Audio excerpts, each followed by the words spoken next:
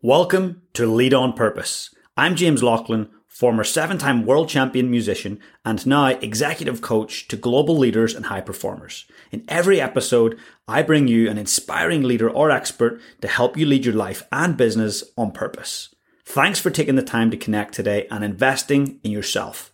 Enjoy the show. Would you like to connect personally with some of my podcast guests? They are arguably some of the most influential leaders and high performers on the planet. Each month, members of my HPC, the High Performers Club, get to connect with a leadership titan in an intimate Q&A. They also get access to powerful high-performance leadership coaching and monthly masterminds. There's only 20 seats at the leadership table. You can apply today by going to www.jjlaughlin.com/HPC.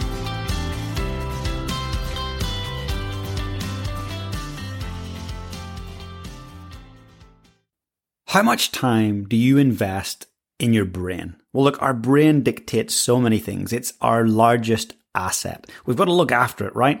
But often we're putting things on our skin and we're doing all these other things that care for our bodies, but our brain dictates so much.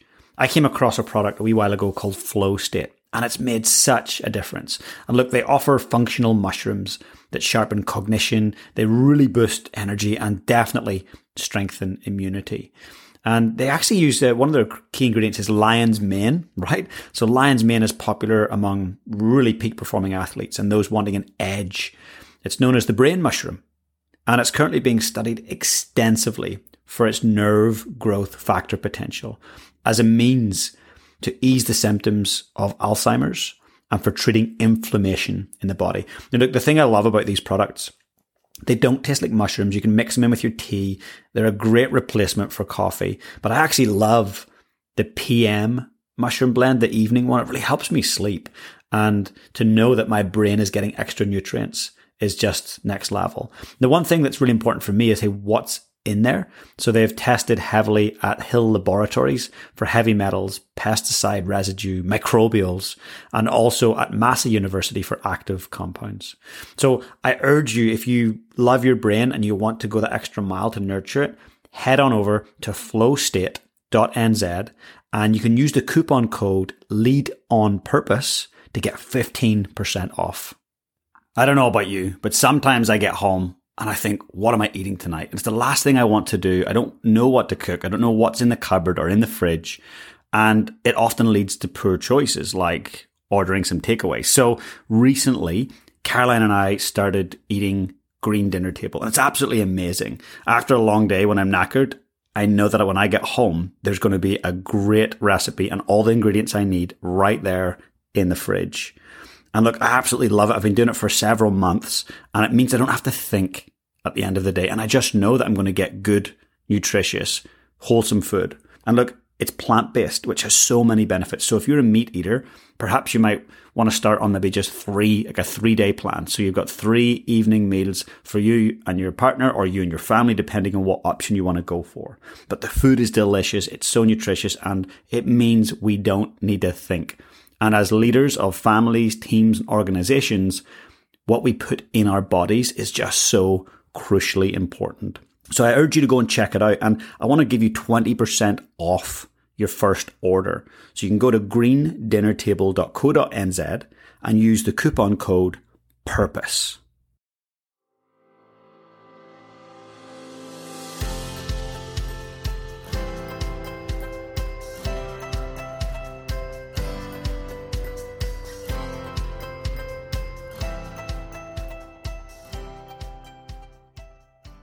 Every change causes pain. Resilience encompasses the abilities you need to navigate that change and move forward to what you want. Resilience expert Deborah Gilboa, aka Dr. G, works with families, educators, executives, and businesses to identify the mindset and strategies to turn stress to an advantage. She is a leading media personality seen regularly on Today, Good Morning America, and is the resilience expert for The Doctors. She's also frequently in the Washington Post, the New York Times, and Huffington Post. Today, we go deep on resilience, what it means, how to develop it, how to help others build it, quite an incredible conversation. Sit back and enjoy the show.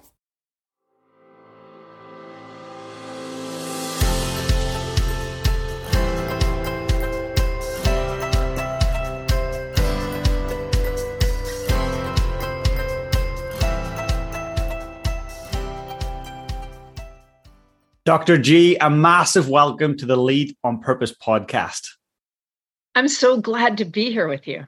Oh, I'm so excited to connect with you. I've been reading all about what you've been doing, and your area of expertise is just so important in this day and age with what we're all traversing. So before we get into the gold that you have to share, one question is this. So when you think of leadership, what do you think about? What comes to mind when you think of that term leadership? Change. If an organization or a family or a team was undergoing absolutely no change, even for a week, that's a great time for a leader to take a vacation. We only need leaders when we are preparing for, dealing with, or recovering from change, which is only all the time. Yeah, it's so true. I love that. Then I've asked that question thousands of times to people across my lifetime. I've never heard that. So I love that. And that's really, really gives me a different perspective. And when you say it and explain it like that, I'm like, wow, you're right. Because, you know, what's the need for a leader if we don't have challenges and change? It's incredible. The problem with change is that it is both the only way to get what we want, meaning the life we want, or the service we want, or the opportunity we want, or the relationship we want, or the family we want. It's the only way to get what we want. And it's something that our brains are wired to resist. And why are we wired to resist it? Oh, okay. This is actually a really easy neuroscience question. I know a lot of your listeners are like, easy and neuroscience do not belong in the same sentence, but our brains obviously have millions of functions. They are miraculous in a lot of cool ways, but our brains actually only have one job. Can you guess what that job is? To keep us alive. That's it. That is exactly it. That's my answer. That is the true answer. Our brains have one job, and it's to keep us alive. The good news is we are currently alive. Yeah. The bad news, all change is suspect. Not just the bad stuff, the good stuff, the neutral stuff. So examples, if you were walking through the grocery and heard someone that you don't even know say something and you caught the corner of your ear, you caught new COVID strain, your brain would say, uh-oh, bad potential change. If you pitched a new client and got an email that they wanted to go with your offering, good potential change. If you picked up your phone to send a text and it said updating operating system, pretty much a neutral change, right? All of those, every single one, and dozens of others in the course of every day, your brain says, but could we die? Wow. So it has these reflex reactions to keep us safe, even while you're feeling frustration or disgust over a new COVID strain, or elation and pride and excitement over a new client, or annoyance because you can't send the text you were going to send or look up the thing you were going to send that you wanted to look up. At the same time, our brain clicks through these three reflexes that are so built in, we can't turn them off. Those three reflexes are loss, distrust, and discomfort. So I'm going to use the example of the great change. You got the client you really, really wanted. That's going to make your year, that's going to allow you to fulfill your mission. Your brain, even while you're feeling proud, excited, whatever, says, what could we lose? Will we lose the time we needed to serve the other people that we've been serving up until now? Will we lose time with our family? Will this damage relationships in any way, business or personal? What will we lose? And it says, did that really say yes in that email? Read that again. Was it to me, first of all? Like, did they maybe just send it to the wrong person? Did they really say yes, or was it conditional in some way? Can I do what I promised I would do for that client? Am I able to deliver the things I said I would do? I've never done something at this level before. Distrust. And even as we start to accept it, I was right to pursue this. It was on purpose, to use your term, because I use that idea of purpose a lot. And they did say yes, they did mean it. our brains still say, well, what's going to be uncomfortable about it? Is it more or less travel than I wanted? Is it more administrative or more hands-on work than I'm used to or comfortable with? Will I have to wear pants every day that I go into work with that client? Where will I park? The things that are not life or death, but are still uncomfortable. Our brain ticks through loss, distrust, and discomfort with every change. Some, we go through it so quickly, we barely notice it. And some, we get really stuck in one or more of those three places. But these are reflexes like, James, have you ever been in the front seat of a car and whether you're the driver or the passenger, the driver hits the brake and your seatbelt locks? Mm-hmm. Definitely. Had that? Okay. So the car doesn't know if the driver hit the brakes to avoid an accident or to reach into the back seat, right?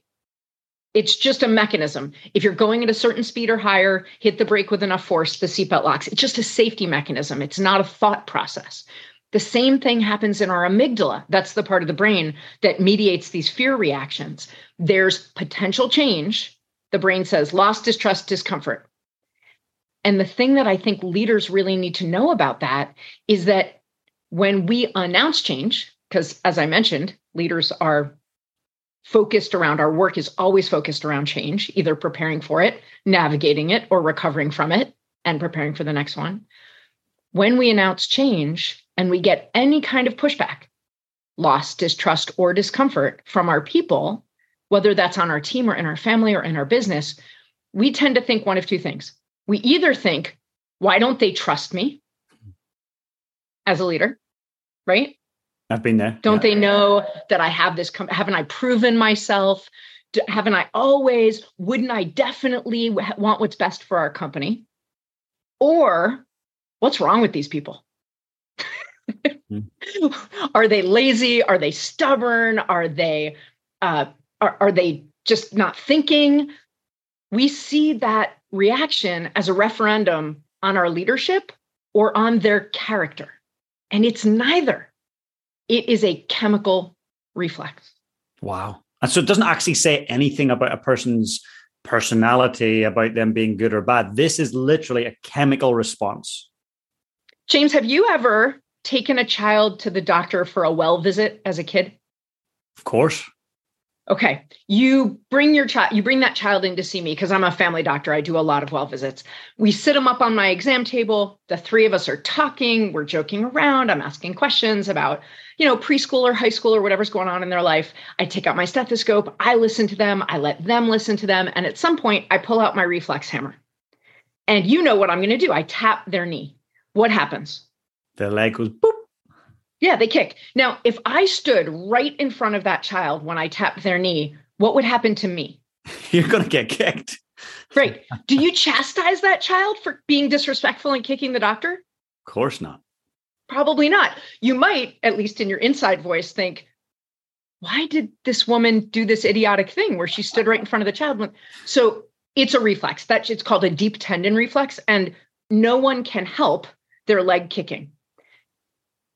And yet as leaders, we announce change, stand right in front of people, and get kicked all the time.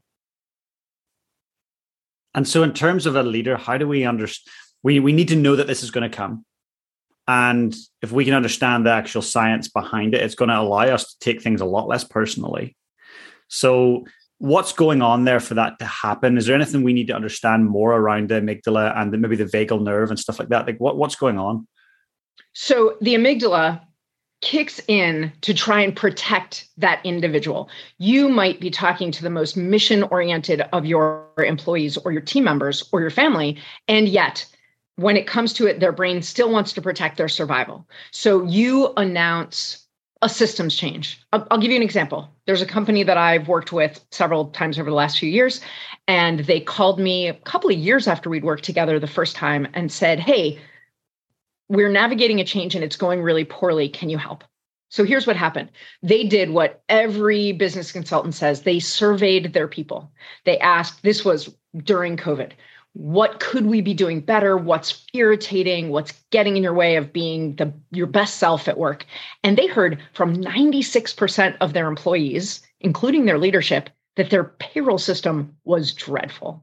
It was frustrating and clunky and really taking like a ridiculous amount of time away from their work to deal with the payroll system. Just about nobody loved it. Okay. They researched new payroll systems. They picked one, they implemented it, they announced it, and people freaked out. They even said in the announcement, we asked, you spoke, we listened, here you go, congratulations. And then they waited for the applause and they got lost, distrust, and discomfort back at them. Which is bewildering for most people to even think about. Absolutely. Super frustrating. Absolutely no question. I have tons of empathy for their frustration.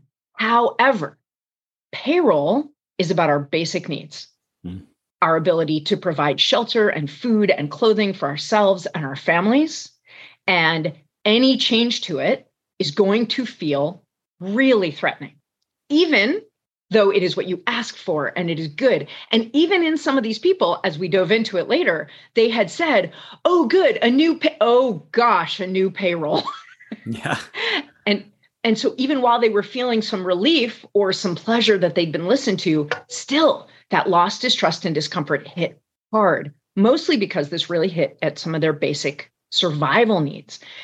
There are strategies. So the first thing to answer your question is just understanding that even the good change requires resilience. Even the good change is hard for our brains, will allow leaders to both prepare for that and not take it personally. And not taking it personally turns out to be an incredibly important skill, not trait, skill. And I like skills better because we can learn skills. Anybody who's listening to this conversation is going to think back to a change that they let someone know about recently and say, oh yeah, that was probably loss, or no, I see that was distrust, or I see that was discomfort.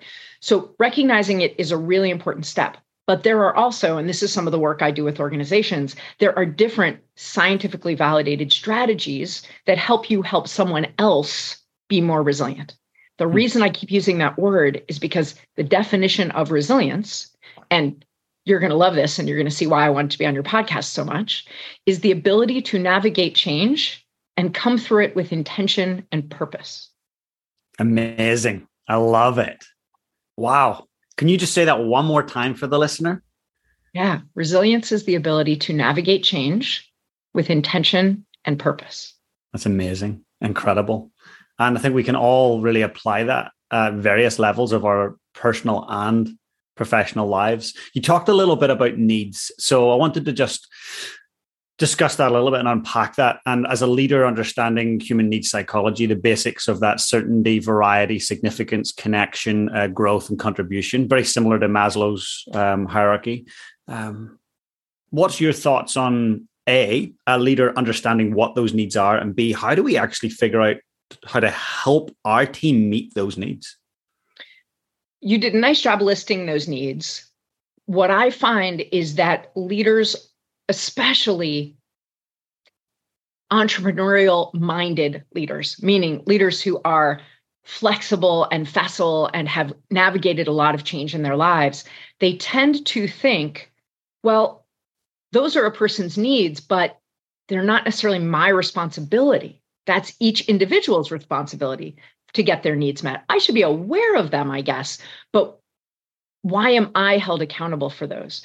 And the quick answer is you're not held accountable for those, but if you can recognize that our inner drive pushes us towards those, you can use that path, those pathways that already exist, to match your mission to your employees' goals or your family members' goals or your teammates' goals, knowing that they have this drive. Ignoring it is like ignoring your team's need for sleep or food.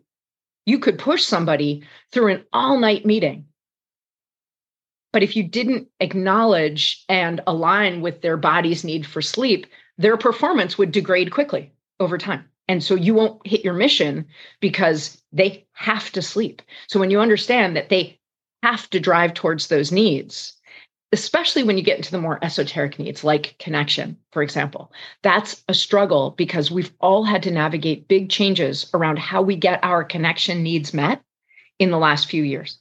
People are doing it, but we have to think in those terms if We want to be as effective as we can possibly be. We can ignore them, but it will make us less effective. It will be like dropping gravel into the gears of a machine. That's a great way to look at it. James, you asked me a really good question about what's happening with the amygdala. And I wanted to mention that it's not, the end of the story is not loss, distrust, and discomfort. The amygdala dumps all those in our way when it changes, and in our way in order, like speed bumps, to slow us down and help make sure we'll be safe. I get that. But how do we get someone else or ourselves to turn that amygdala down? I said we can turn it down from like a 10 to a 5 or a 4. We cannot turn it off because it's a safety mechanism. Our brains won't allow us. There is no way to sort of reach in and hit a reset button so we never feel those. And the small percentage of the population who never feel those don't often make it to adulthood. If we have no loss, distrust, or discomfort around change, then when we lean against the screen on a window on the 12th story of a building, and we don't have caution, we don't have fear, we fall out of that building before we're old enough to reach adulthood, right? Yeah. So we want those to be there, but we want to turn them down. How do you turn them down? By engaging your ventromedial prefrontal cortex. Nobody has to remember that name. You have to remember asking one question: what choices do I have? When we ask ourselves, what choices do I have? Even before we list the choices, just asking the question engages the thinking part of our brain, and that quiets those feelings. Doesn't silence, but quiets those feelings. I can already, I'm thinking about that, like putting myself through a scenario right now where there might be some danger. And I'm thinking about going, what are my choices right now? Already, I go to a different part of my brain and there's a different processing happening and I'm not focusing on the danger. And it calms the chemicals your brain is dumping so that your breathing slows and your heart rate slows. And it allows you to think a little bit. At first, the reflex to danger shuts down all the thinking parts of your brain in order to save you. If you've ever been about to cross a busy street and the light turns green and you have permission to walk and you start to go, and if you can imagine catching out of the corner of your eye a flash of something moving too quickly, wrong direction, and you jump back, all that happened without any conscious thought. Because if you had to engage in the tenths of a second that conscious thought takes, you might be a pancake. So your brain does its best to shut down all of your reasoning and get you to just react. The way to overcome that, when it's the right thing to do to overcome it, is by asking yourself this thinking question: what choices do I have? The reason that's the most useful question to ask yourself is because then this is a cycle. And I actually have a picture of this cycle for free download on my website. Anybody's welcome to it. I can give it to you for your show notes. But so if you can picture, this is a circle. It starts with a change or the possibility of a change. There's loss, distrust, and discomfort around the swoop down in the circle. You get to the bottom and you get to choice. You make a list of what choices you have. And when you engage with one or more of them, then you get to reunify with your purpose. You pick the choices that line up with your intention and purpose. You may or may not be successful, but you will be mission-oriented. The resilience definition for organizations is the ability to navigate change and come through it mission-oriented. A concrete example of that happened during the pandemic. Many of the companies that I worked with called me early in the pandemic, partially because I'm a medical doctor and they thought I might possibly understand the infectious disease that was happening, but much more because they had a big decision to make. And I had more than a dozen leaders within just a week say to me, basically, should I close or stay open? Whether that was customer facing or just where my employees physically work, but should we close or stay open? And I said the same thing to all of them. I don't know, but your mission does. Go read your mission. In the United States, our postal service has a famous mission. Through hail and sleet and wind and snow, they keep going. And it's much publicized and kids learn it. At least back in the day, the olden days, we learned it in elementary school. The post office didn't wonder if they should send all their employees home and shut down for the pandemic. They had to keep going. They may have changed how they did things. Part of their mission is to protect their people, but their mission is to deliver the mail. When your mission is clear, as I know you've talked about on your podcast, because I've listened to episodes where you talk about that clarity of purpose, when your mission is clear, when your purpose is clear, it becomes the litmus test for your choices. When you face change, it becomes your North Star in terms of resilience.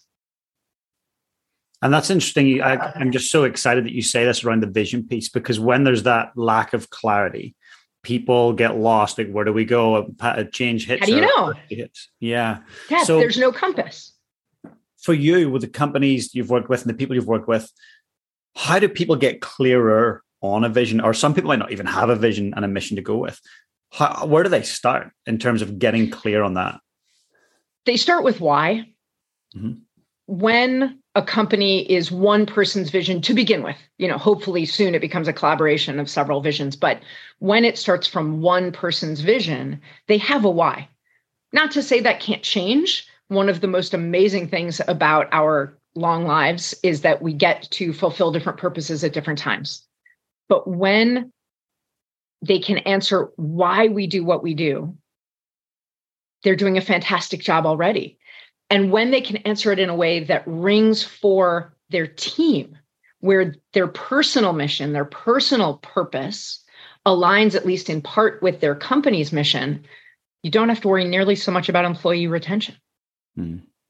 One of the companies that I work with, they work on, and they've given me permission to talk about it. They work on better forms of milk for babies. Cool. And at some point in one of the first times we were working together, I said, can you please just put for me in this, on the screen, why you do what you do? Because they had been through tons of change and things were really hard. I said, what's your why? This company has done such a good job with clarity around their vision that every person gave the same answer. That's rare. We feed hungry babies. Wow. Everybody said, we feed hungry babies. And that's a pretty good purpose. And it's not really hard for people to align their personal purpose with their company's mission. And while it aligns, well, you'll put up with some really hard stuff. Mm-hmm. 100%. You have a bad day at home, or you've had a rough morning, you're going to get to work because you feed hungry babies, right? Right. And you have vendor issues and regulatory struggles and climate weather and a formula recall, and your work becomes more and more and more obstacle filled.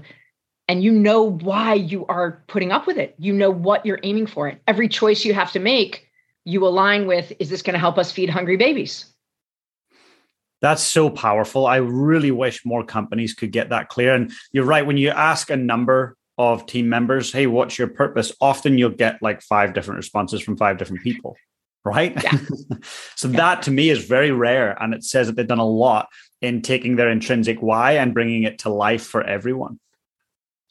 And one of the things that leaders who are listening could do is, when you think about your team, if you could survey them anonymously, so nobody's worried about having to get it right or get in trouble.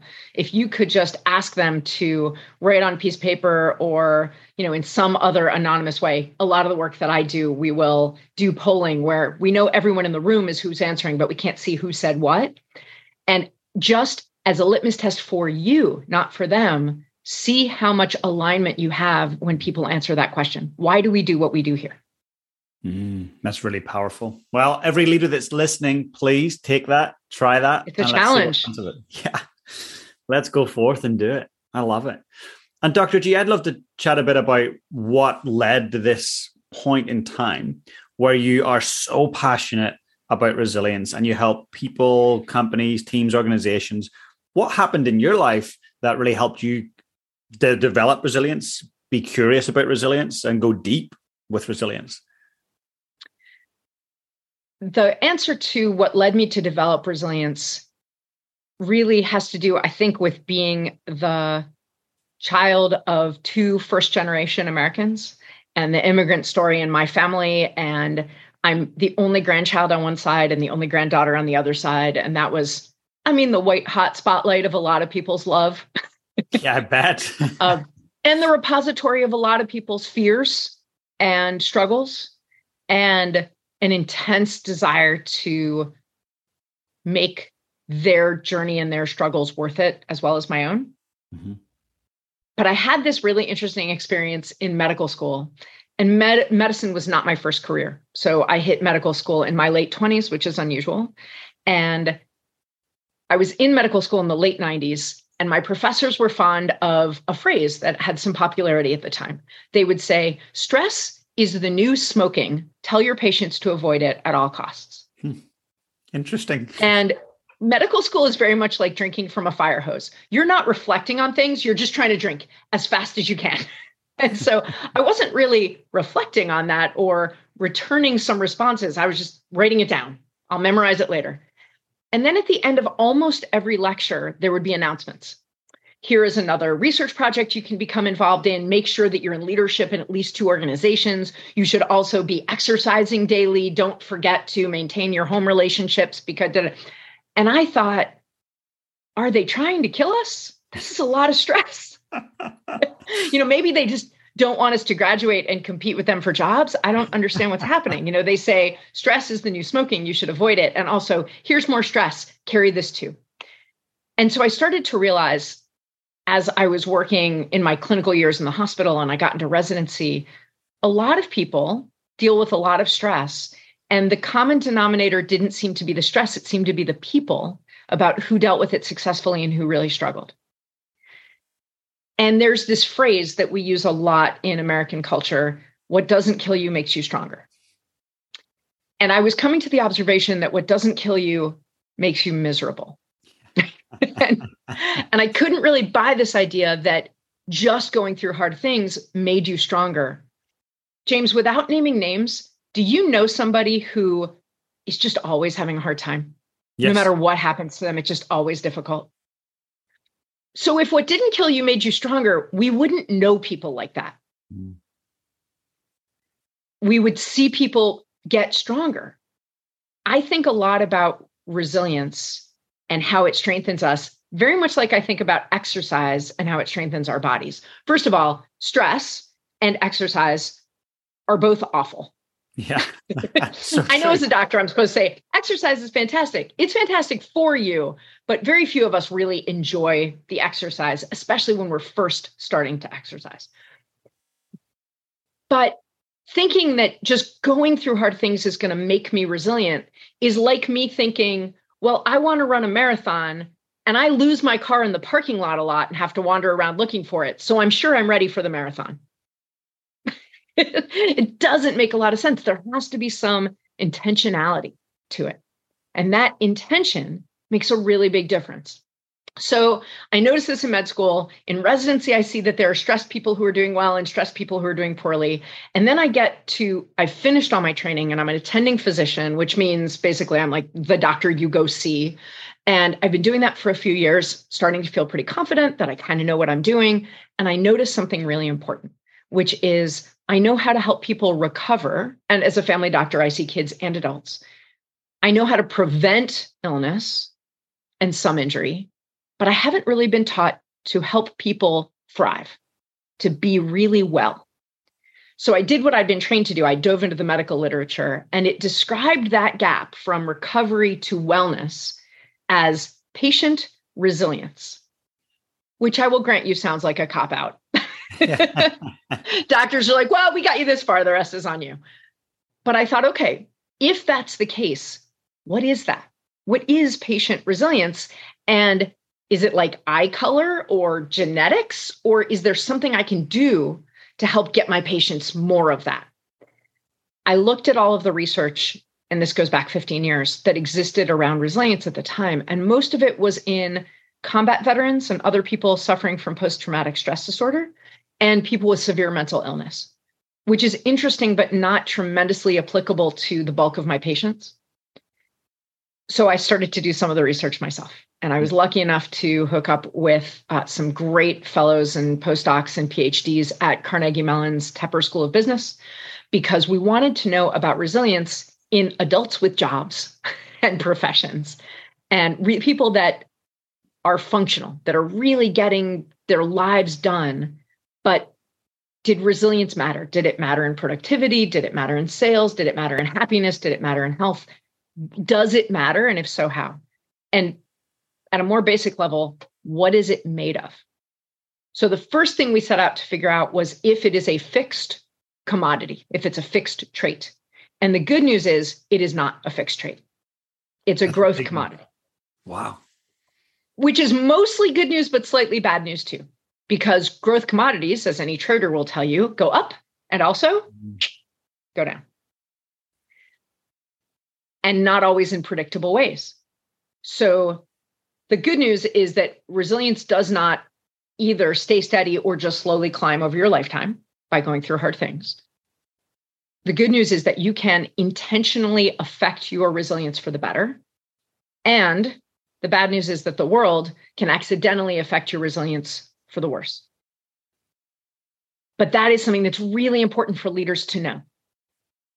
A lot of savvy leaders intentionally look for resilience skills in their new hires and in the people they choose to promote. You might not put it that way to yourself. You might not have said, I look for resilience skills, but you thought, I want people who can tell me about difficulties they've navigated and how they've grown from it.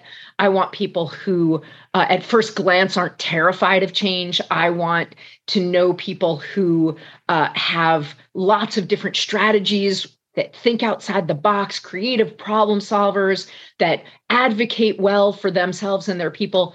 That's resilience. I mean, put under in one bucket, you're looking for people who can navigate change with intention and purpose.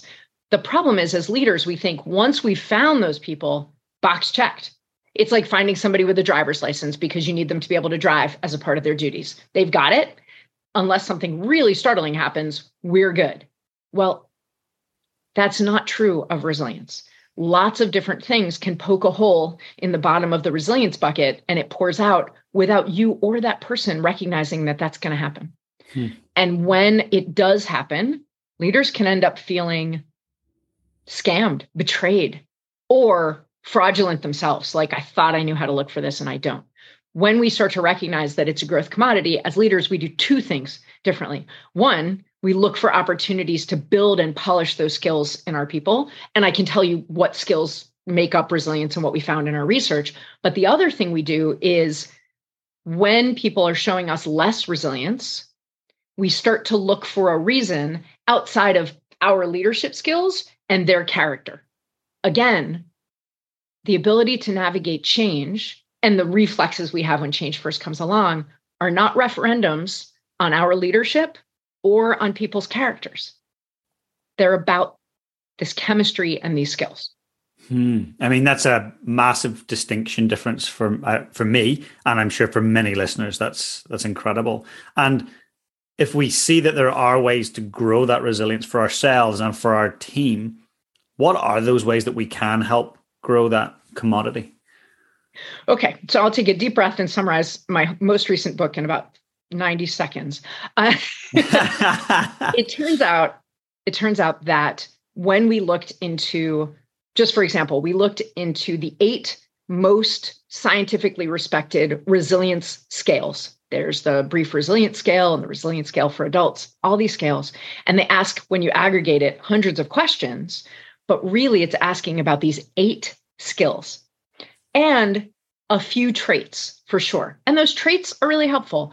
Optimism, faith, sense of humor, but skills we can grow. So that's where I put the bulk of my work, is in what are these skills? And when I list them, and I'm going to just because people's curiosity, when I list them, I want you to listen for things so that you think, oh, I feel really competent at that. Or I recognize I'm not as competent as I would like at that one over there.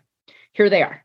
And they're not in any particular order, just the order I memorized them in, because you can choose any of them based on your own personality and the change you're facing, and it might be the correct one for that moment. These skills are the ability to build connections, to set boundaries, to open to possibilities, to manage discomfort, set goals, find options, take action, and persevere. That's amazing. I feel like those last four kind of hang together. But the truth is, setting a goal, taking action, finding options, it doesn't always make sense to set a goal. Sometimes you don't have to. The goal is really obvious. My car is going underwater. I need to get out, right? My goal is to breathe air. But finding options might be really useful in that moment, or taking action, really useful, persevering, really useful in that moment. Whereas opening to possibilities, not so useful in that moment, right? There's really two options. One is not compatible with life. So we're going with the only option, which is to get out. You can see that when my mom got a terminal diagnosis, setting goals wasn't really an option at that time, right? I could refine it. We had secondary goals, comfort, peace, connection, but I couldn't set the goal I wanted to set for her to live. Managing discomfort, super important skill at that moment.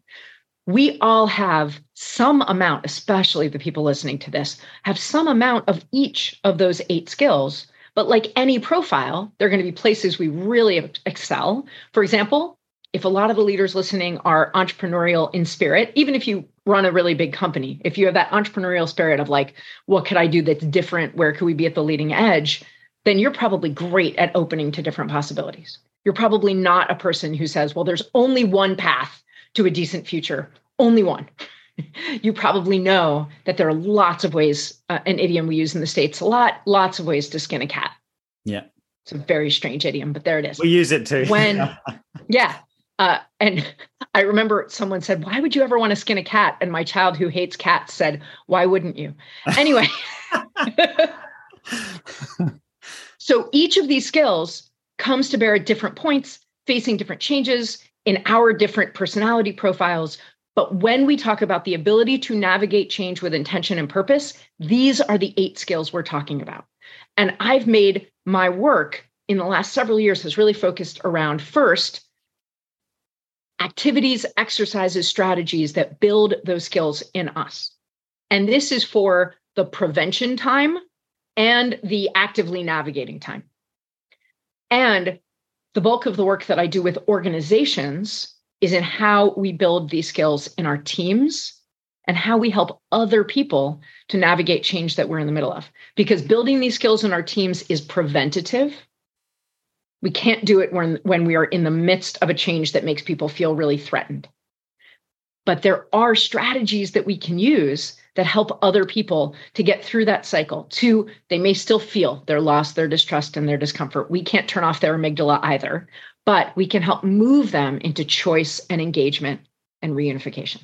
That's seriously powerful. What I want to say about that is you've distilled it in such a way where I'm like, I get this and I can see the power in this. And as you went through those different skill sets, I was like, yep. Oh, no, I struggle there. Yep. Oh, yeah. And I could see different areas that I struggle and other areas where I just feel natural at. So one of those recent ones that I've been building the resilience muscle. And I guess I think of resilience as a muscle. I think it can be built or it can. I like that analogy too. Oh, good. Yeah, I think it's just like it either gets stronger or it diminishes, and there's certain things we do. So boundary setting, I'm okay at, but boundary enforcing, I'm not. So like that is something in the last 3 months, I've had to make a couple of big calls that have been very difficult to make. And I've had to know that the other person is going to be disappointed. But I've done it so that it's not at the expense of my health, my time, my family. And it felt good at the end of it. But 3 months ago, 6 months ago, I would have said yes to it all. And yep, I'll be there. I'll do it. You've pointed something so important out there, which is you can learn to set the boundary. A part of that skill is learning to accept the fallout of it. Yeah. It's the reaction to setting a boundary that can be even harder. And this is true on the personal level when we say to our partner, I need to be in bed at 10. And I'm not telling you what time to go to bed. And I'm not saying I don't enjoy going to bed with you, but my life, my body, my brain works so much better if I'm in bed at 10 that most nights, that's going to be my goal. Saying that might sound difficult, frustrating, or fearful, but dealing with the other person's reaction to it, how they hear it, their loss and distrust and discomfort around that change, that is a key part of enforcing those boundaries. And you're not enforcing anything on them, but that's not how they hear it. They think, could we die though? Right? Could this kill our marriage or our relationship? Will this mean that you're up for hours in the morning and we separate? Or does this mean that you are going to be out of the house before those morning responsibilities have to get dealt with and more is going to fall on my plate? Or all that, or distrust. Are you saying this because actually you just don't enjoy spending time with me anymore? You're not giving me your true reason. Is there something wrong with me? All that loss and distrust and discomfort splashes back on us. And you find yourself in what water parks call the splash zone. Yeah. And that part, that standing in the splash zone and knowing that that part's not about you, that can be the hardest part of boundaries. You're so right, Dr. G. And that's in recent months, I have been comfortable standing in the splash zone. And that's the first time in my adult life where I've been like, that's cool. I can deal with this. I've made other decisions and set other boundaries, but I've been so horribly uncomfortable with the splash zone. But this time I was like, nope, bring it on. Like I've done it in a thoughtful, respectful way. I've considered others, but I've also weighed everything up. And I feel like, James, you've done it with intention and purpose. It aligns with something that is really, really crucial to you. Yes? Absolutely. They're not arbitrary boundaries. They're boundaries to help you focus towards what your goals actually are. So that, somebody said to me, a patient said to me just a few weeks ago, and I wrote about it. I have a weekly email for folks that choose to get it. And I wrote about this. He said to me, hey, doc, because a lot of my patients, I've been a family doctor for 20 years now, and they don't so much engage with Dr. G, the writer or the speaker or the consultant. They engage with Dr. G, their family doctor, right? He says, hey, doc, I saw you on TV and resilience, and that's cool and all, but what's the point of being resilient? We've been through so many hard things. I'd like to stop being resilient. What's the point? And it was such a good question. And I said to him, the point of resilience is getting the life you want. It's navigating change with the intention and purpose of having your life look more like the life you want. It's not about putting up with the drudgery. It's not even about bouncing back from difficulty so you can face another difficulty. It's to kind of scoot your life continually towards more of the life that really aligns with your own purpose, your own priorities. And that's what I hear you saying. But I also want to point out, James, in this growth commodity way, that you may find, boy, I've really built my resilience and I'm more resilient than I was 6 months ago in setting work boundaries. And then you might find somebody from your family of origin, a parent or a sibling, ask you for something that does not align with your boundaries. And yet you find it tremendously more difficult to set and enforce those boundaries, because in that situation, your resilience drops some. I love that. So it's and what you're making me appreciate here is you know what? I've built this resilience muscle in this specific area with this specific decision I made recently, but actually that does not mean in another part of my life or another time or a different situation that I'm going to have that same level of resilience in terms of boundaries. Right. It will be better than it would have been. Mm-hmm. You will recognize that this is a boundary issue. You might not have recognized that a few years ago. You will recognize that you have a choice here to make about whether or not you're going to set that boundary and enforce it. But you might find you're back to 6 months ago fear about the splash zone. Mm-hmm. And that's probably because this person kicks your amygdala harder because your brain feels like your survival is more connected to this person. Mm-hmm. That's so awesome. I seriously, I'm just applying these things, these concepts right now to experiences I've had, or I know that are looming, they're coming up. So it's so good. So what's the opposite of resilience? That's such a good question. I think the opposite of the act of resilience is being stuck. Mm-hmm. And I was really interested in our research. I swear to you, if you'd asked me beforehand, where do most people get stuck? Is it loss or distrust or discomfort? In 2018, when we were in the midst of this, I would have said loss. Grief is so hard, right? It's so unpredictable. It comes in these waves and it can splash up when you weren't expecting it. And I think in 2020, 2021, I'd have said the hardest thing might be distrust, because I saw so many of my patients and so many people stuck in distrust. But the research shows that most of us get stuck in discomfort. And they get stuck there mostly because, well, I have a couple of theories about the why, and those are much harder to test scientifically. But when they get stuck in discomfort, they have lots of negative coping mechanisms to distract themselves. And when you use negative coping mechanisms, and by that I mean anything that's damaging to you or to your people, right? Whether it's your colleagues or your clients or your family, anything that uses a coping mechanism that's damaging really gets you stuck. You never get through to choice. If you use positive or neutral coping mechanisms, then it turns out you do get to choice. Positive coping mechanisms, examples of those might be when you're uncomfortable, exercise, listening to music, creating art, petting your pet, hugging your people, talking to someone who's valuable to you and trustworthy. Neutral examples of coping mechanisms are they're time killers that take your brain somewhere else, like playing a tile matching game on your phone or surfing social media. But to be neutral, they have to be time limited. If you do them for 22 hours a day or all of your waking time, they become damaging. They become negative. Negative coping mechanisms are things that damage you, like substance abuse, like blowing up relationships, like blowing off work to your own detriment. I don't mean taking mental health day. I mean really like, blowing up a client because you just never get to their stuff, things like that.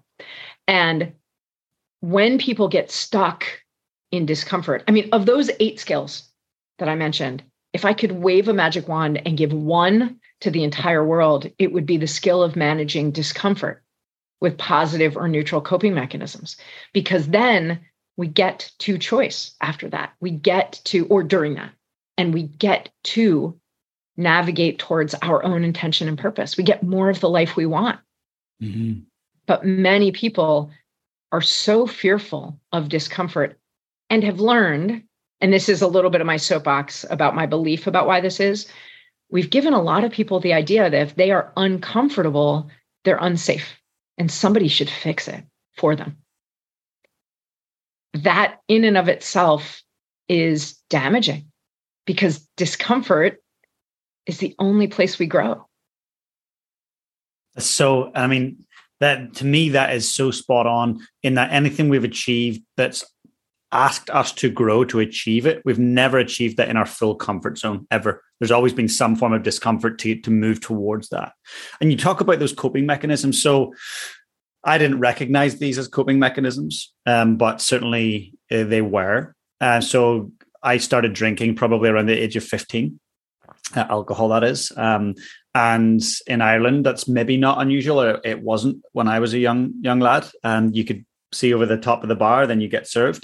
But actually, I look back to that and I was like, okay, mom and dad were getting divorced when I was like between 13 and 15. I was like, okay, yeah, maybe there was some form of like, this helps me escape. Then just overwork. For me, I find that at times when I was struggling with the earthquakes and here in Christchurch, like just being overly focused on work, getting up super early so I could be the first person up in the city, like 4 a.m. wake up. I want to be up before everyone. Just kind of like self-sacrificing. So like 2-3 years ago, my partner says, look, I'm going to do 1 year no beer. I was like, well, good luck with that. That sounds horrible. And so tell me more about that. And she's like, well, it's 1 year of no alcohol and it's a challenge. And I was like, okay. So the next morning I woke up, I was like, you know what? I'm going to give it a go too. I keep justifying these couple of drinks I have every day. Like it's normal. Everybody does it. But it's not, it's escapism. So I went on the 1 year no beer challenge. I'm like 2.5-3 years in, and I'm a different person. I think differently. I feel like I can cope better, certainly, and that I can concentrate better, that my emotional responses have changed. So with those negative coping mechanisms, one, how do you feel we can actually become aware that a mechanism that we have is negative? Because sometimes we justify it as, no, alcohol is like a stress reliever, right? So how do we actually label it, identify it, and become aware that, hey, this is not healthy? The first thing is you're asking, how do we get the insight? And the first thing we have to have is not insight, it's courage. Courage to ask ourselves, how are my coping mechanisms? What are my coping mechanisms? Is there any damage here that I could be avoiding? And that takes a tremendous amount of courage, because in medicine, we always say, don't do a test or ask a question unless you might do something with the answer. And I think that makes sense. This is not a question people want to ask because, well, then do I need to do something with the answer? If you have the courage, I would suggest, and this is an exercise actually that I do with people a lot. I ask them to make a private list, meaning you're going to rip this up or burn it. Nobody else is ever going to see this. I'm not going to ask to see it. I'm not going to ask you to show it to anyone. This isn't just HIPAA, which is our American law about privacy between a doctor and a patient. This is entirely private. And I want you to make a list of every coping mechanism you can think of that you have, every single one without judging it. Just write down the whole list. And it might be, reading billboards that are near your home out the window. And it might be calling your adult sibling to pick a fight. And it might be yelling at the television when there's a terrible call in your favorite rugby match. And it might be, every single thing, opening up the refrigerator and just staring at the contents, every single thing you can think of that you do to distract yourself when you don't like how you're feeling. Distraction is not inherently dangerous or damaging. Distraction is really useful. It can help us a lot manage discomfort, have a minute to think about things. Often I'll remind people and they'll be like, oh yeah, sleep, shower, check my phone, put something away, clear a counter. This would be, if you really did a full inventory, it'd be a very long list. And some of them you would do once a year and some of them you would do 78 times a day, whatever. Once you've made that list, I would ask you to lock it in a really secure place and step away from it, forget about it for a few days. Come back to it when you're feeling really fresh, really comfortable, and ask yourself, which of these, and put a line through any of these that are damaging to you or someone else, ever damaging. And those are the ones where you're like, okay, well, you don't feel terrible admitting, like picking a fight with my sister, probably not awesome. But then I ask you, which of them would you be happy to pass on to a mentee, to someone that you mentor, as a suggestion for how they should manage their coping? So would you have, the day before you agreed to do the 1 year no beer, would you have recommended to someone you mentored, not just a colleague, but someone you felt a little bit of responsibility towards, would you have suggested to them that they have a couple of drinks a day when they were feeling uncomfortable? Absolutely not. That's like, I think I would be like, no, it's a bad idea. Don't do that. Right. That's one of the ways we often take better care of our people than we do of ourselves. So to get that insight, it's really hard to look at our behavior that we're totally functional, And also, I want to say, not every drink is a danger. But only if you're using, if it gets bad enough, your people know too. But in general, first if you're using something as a coping mechanism, as opposed to an occasional hobby. And a good litmus test is when I think about my adult child or my mentee or my assistant, would I tell them I do this? And would I recommend that they try it? And if the answer to either of those questions is no, then I want you to consider 1 week without it and just note, be a scientist for a minute. Just note any changes.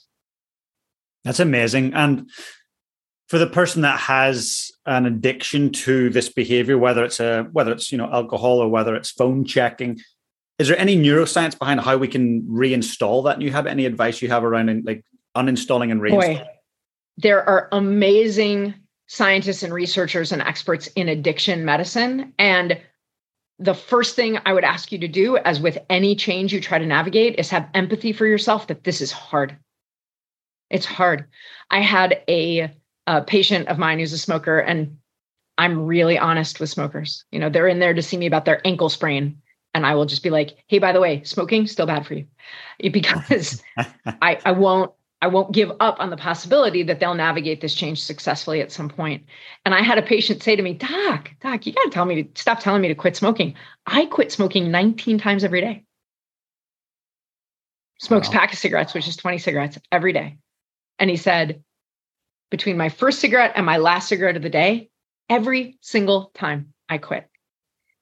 And it reminded me, it really drove home for me. I had another patient who came to see me very first visit, and she was morbidly obese. And before I could even get into any sort of preventive medicine or health, she said to me, "Hey, doc, before we really get started, I know you're going to talk to me about my weight." And she said, and that's fine. I don't think I would think you're a very good doctor if you didn't mention my weight. But I got to tell you, please don't try to, and she put it in a really smart way. She said, "Please don't empower me with knowledge." She said, "I'm so empowered, I could probably pass the nutritionist licensing exam." She said, "I'm plenty empowered with education, but if you could make me more effective, that would be useful." Wow. There's such an important gap between being empowered with information and being effective in navigating a change.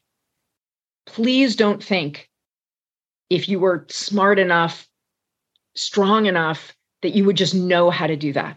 It's incredibly difficult to navigate behavior change. You can't do it alone. It would be like saying, "I've decided to be an Olympic athlete, no coach needed." Yeah, we'd never even consider that, right? It's right.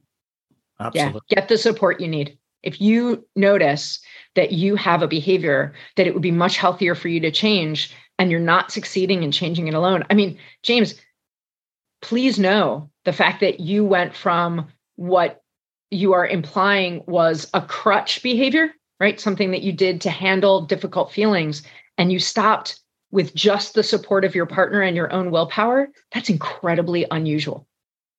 Most people cannot do that because of the chemistry that you're talking about, not because most people aren't strong enough or most people aren't motivated enough, because this is about brain chemistry and they need support. They need professional help. They might benefit from medicine. They might benefit from acupuncture. They might benefit from mindfulness techniques. There's a million different strategies, but just deciding is not enough for most people to effectively remove a crutch behavior. Mm-hmm. That makes sense. And I guess I tried things with alcohol before to try and minimize, diminish, stop, and it didn't work. But probably the one thing that did help was just writing a list before I stopped, just a list. Why do I actually want to stop? And so I thought, okay, let's fast forward like 20 years. Will I be in a good, healthy spot? Fast forward 40 years. Will I be able to run around with my grandchildren if I'm lucky enough to have them? What's it going to look like at the end of life if I continue to drink alcohol the way I do? Will I have, pretty horrific end and it's my fault? So I started doing all the long-term things, and then I got, okay, let's get vanity. Okay. Carrying the extra weight, feeling sluggish, being short with people, in terms of temper. So less athletic than you picture yourself, right? Totally. 100%. Totally. I got all the vanity in there, and then I looked at the long-term and combined them. I thought, okay, this is really not worth it. So I started reading that every day and started just kind of visualizing the future of what it would look like if I continued with my old habit, and then visualize what it looked like with the new one. That helped a lot.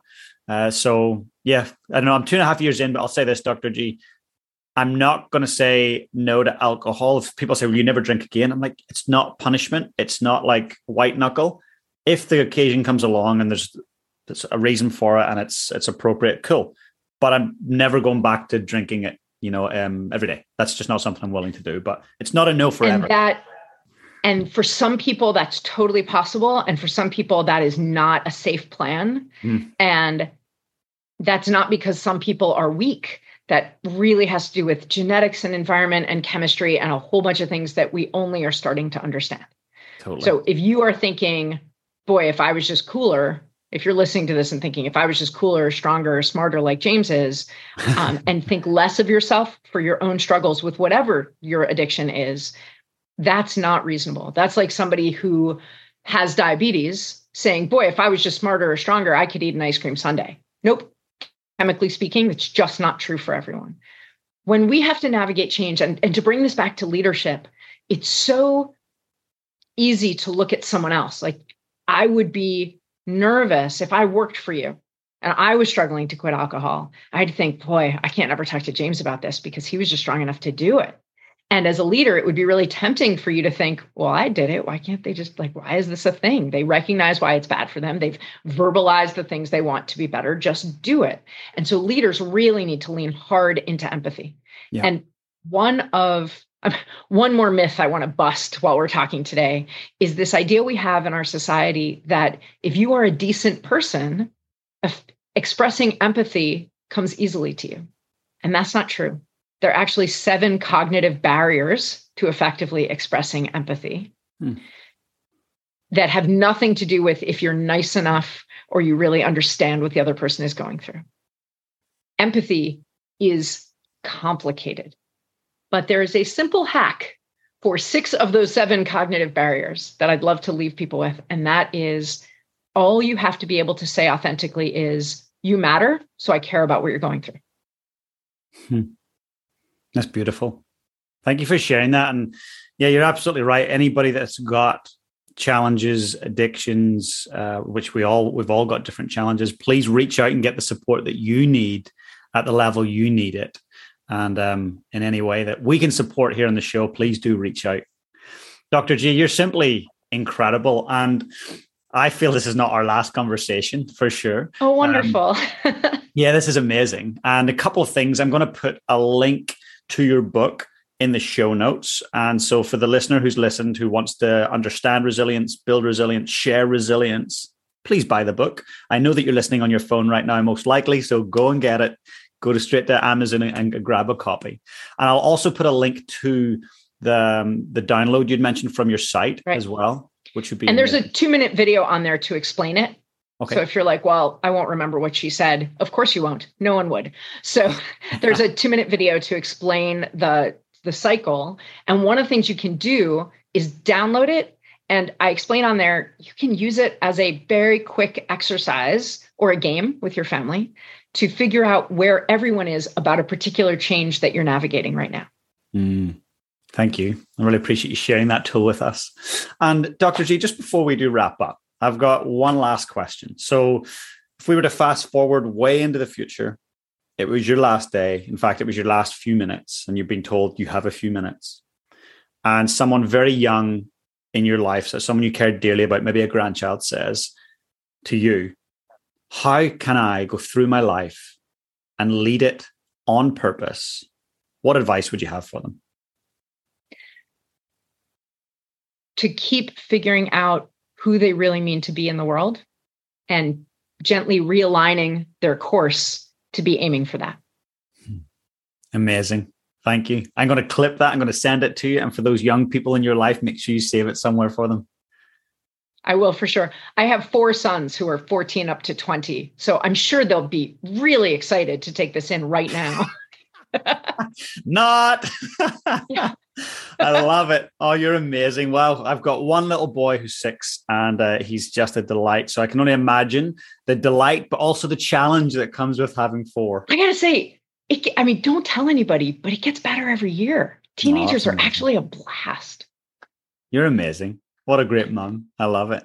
Well, Dr. G, thank you so much for taking the time and to share your wisdom. I know people will have got so much from this, and I'll put all those show links so people can come and connect with you directly. I would love that. Thank you so much for having me, James. Thank you.